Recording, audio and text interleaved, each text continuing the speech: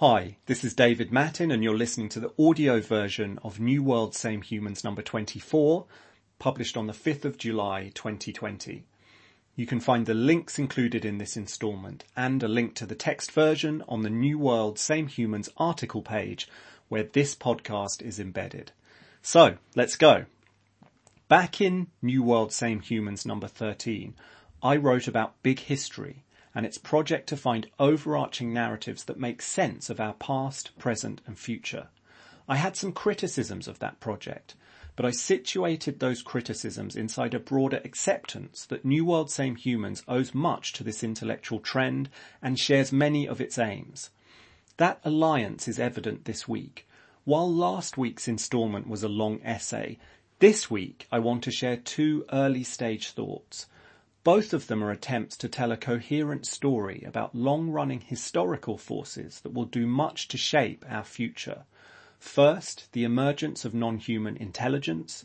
Second, the eternal human quest for meaning. Think of these two short pieces as thought starters. I hope they provoke you towards new points of view, agreement, disagreement, or somewhere in between. And I'll be returning to them and developing these ideas in the months ahead.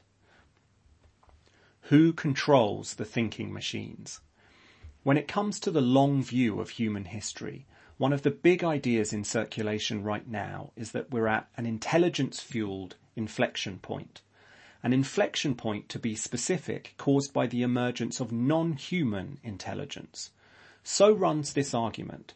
Since our emergence around 300,000 years ago, Homo sapiens has been the most intelligent beings on the planet, and our history, including our overwhelming dominance as a species, has been shaped by that advantage. But now we're building machines with intelligence, commonly called AIs. Machines, in fact, that will far surpass humans in some domains of intelligence. Thinking machines, and that's a revolution. This is the central idea in James Lovelock's short book, The Novacene, which I wrote about in New World Same Humans number 1. Lovelock thinks we should embrace the arrival of non-human intelligence because intelligence is the universe waking up into an awareness of itself, and this marks the next stage in that story. Before we embrace our cosmic destiny, though, it strikes me that we face a key question. That is, who controls the thinking machines we are building?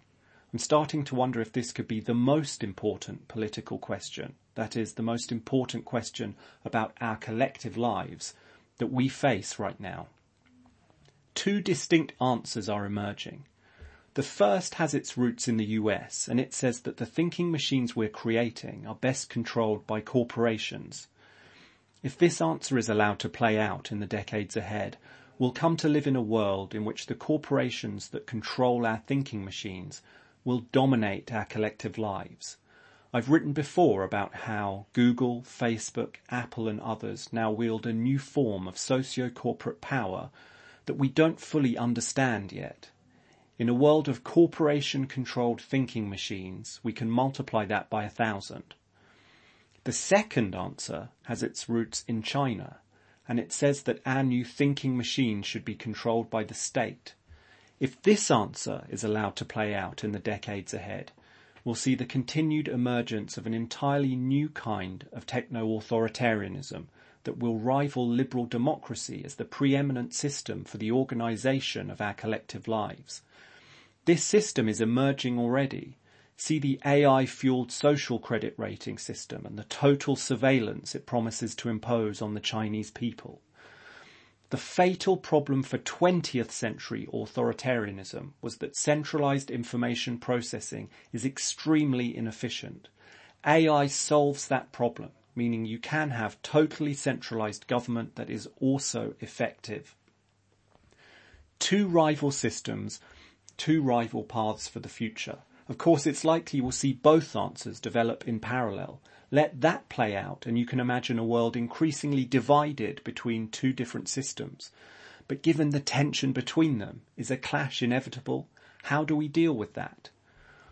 All of this ties into another strain of my thinking, which is around the idea that much of what we call politics these days is estranged from the truly important contemporary questions we face.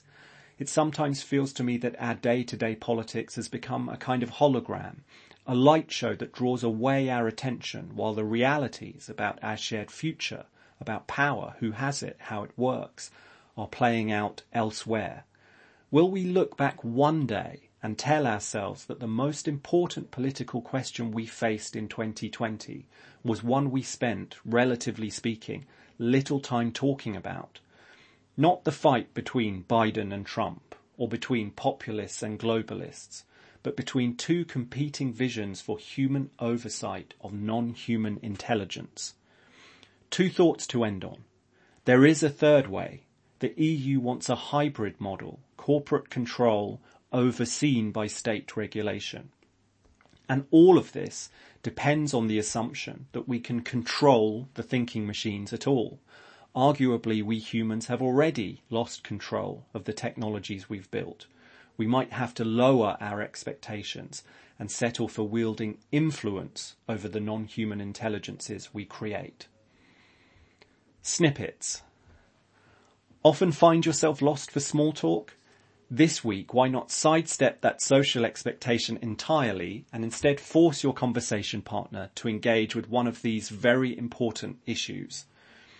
Queebly is a $1.75 billion rival to Netflix that promised a media revolution via short-form, mobile-first drama and entertainment.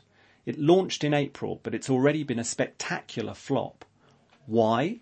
I think it's because Queebly positioned itself around a new type of content format, but audiences care about compelling human stories, not content formats. Innovators take note. The Chinese government is moving in on Hong Kong, which has become a colony once again, according to this piece in The Atlantic. The competition between liberal democracy and the new form of techno-authoritarianism that's emerging in China is a new world, same humans obsession. A YouTuber called Mr. Beast ran a competition with one simple rule.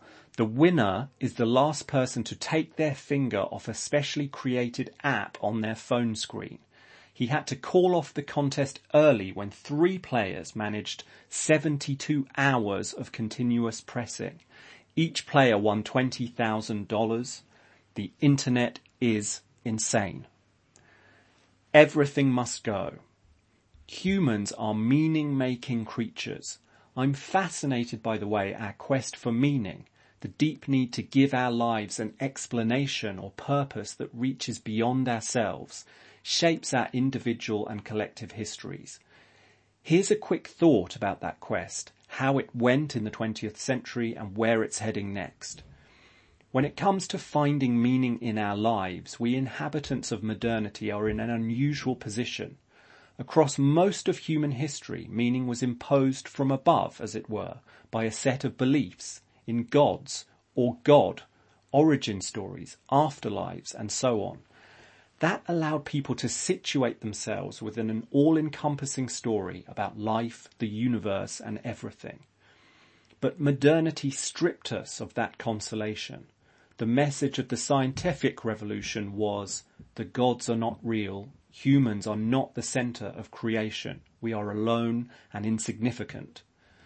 Modernity tends to strip people of traditional sources of meaning in more prosaic ways too. One key way it does that is by uprooting them from their families and traditional communities and pouring them into large cities. Read many histories of the late 19th or early 20th centuries and you see that in action. All across Europe, industrialization pulled millions away from traditional agrarian communities and into big cities. The result was a new urban class that suffered from particularly urban feelings of meaninglessness, alienation and atomization. Part of their response was to develop a new romanticization of the agrarian life they'd left behind. Disoriented by urban existence, they developed an ersatz nostalgia for the old ways, the land, the soil, the folk, the authentic people. That nostalgia helped lay the groundwork for new forms of nationalism and in turn for fascism. By 1945, that pathway towards human meaning had been revealed as hollow, dark and ultimately murderous. Like much of Europe, it had turned to ashes. What came next? One answer that it's possible to make a case for is the consumer society. Devastated by war, European dreams of the folk faded and people instead turned to a new form of life, the life of mass consumerism that was emerging in the US. This was a form of life that encouraged millions to find meaning in the acquisition of new products and the enjoyment of new comforts.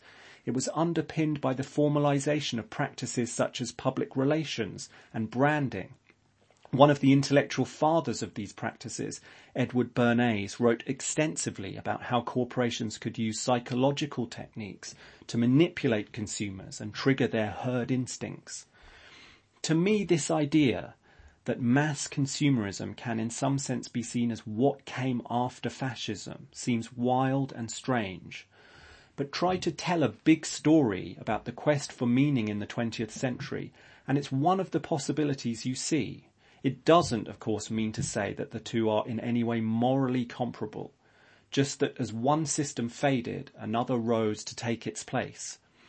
In 2020, though, I think we're on the verge of yet another new chapter. The ability of consumerism to offer meaning in people's lives is fading. We're so affluent now that flashy products don't confer the status the way they used to. We're saturated in the kind of experiences that would have been 1 in a million back in the day.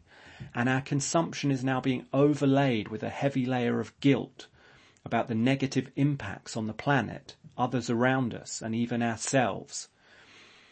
So what comes next in the big story about meaning? That's a question we'll come back to many times in New World, Same Humans. But I think part of the answer may lie in virtual and simulated worlds and how they are becoming new domains of meaning and life experience. Check out this new video game, Among Trees, from Fortnite creators Epic Games, to get a glimpse of what I mean. Thanks so much for listening this week. I hope New World, Same Humans is proving useful to you and helping to fuel your thinking when it comes to where we're at now and what you should do next. Understanding more about our shared future has been a lifelong obsession for me, and while I'm still waiting for the self-lacing sneakers I was promised in Back to the Future, that obsession is only intensifying. Nike do actually make those self-lacing sneakers now, it's just I don't have a pair. When it comes to New World, Same Humans, this newsletter is just the first iteration. In the weeks ahead, I'll continue to plan all kinds of new content formats. All of them will be intended to share new ideas, perspectives and evidence on our shared past, present and future with you, the New World, Same Humans community. Any thoughts on what you'd like to see? Just email me. In the meantime, we can make our community more powerful in one important way, by growing it. So if you found today's instalment useful, please forward the email to one person, a friend, family member or colleague who'd also enjoy it. Or share New World, Same Humans across one of your social networks and let people know why you find this newsletter valuable. All you have to do is navigate back to the article page where this podcast is embedded and hit the share button. The more great people who join our community, the better for all of us. But that's all for this week. Thanks so much for listening, and I'll be back next Sunday.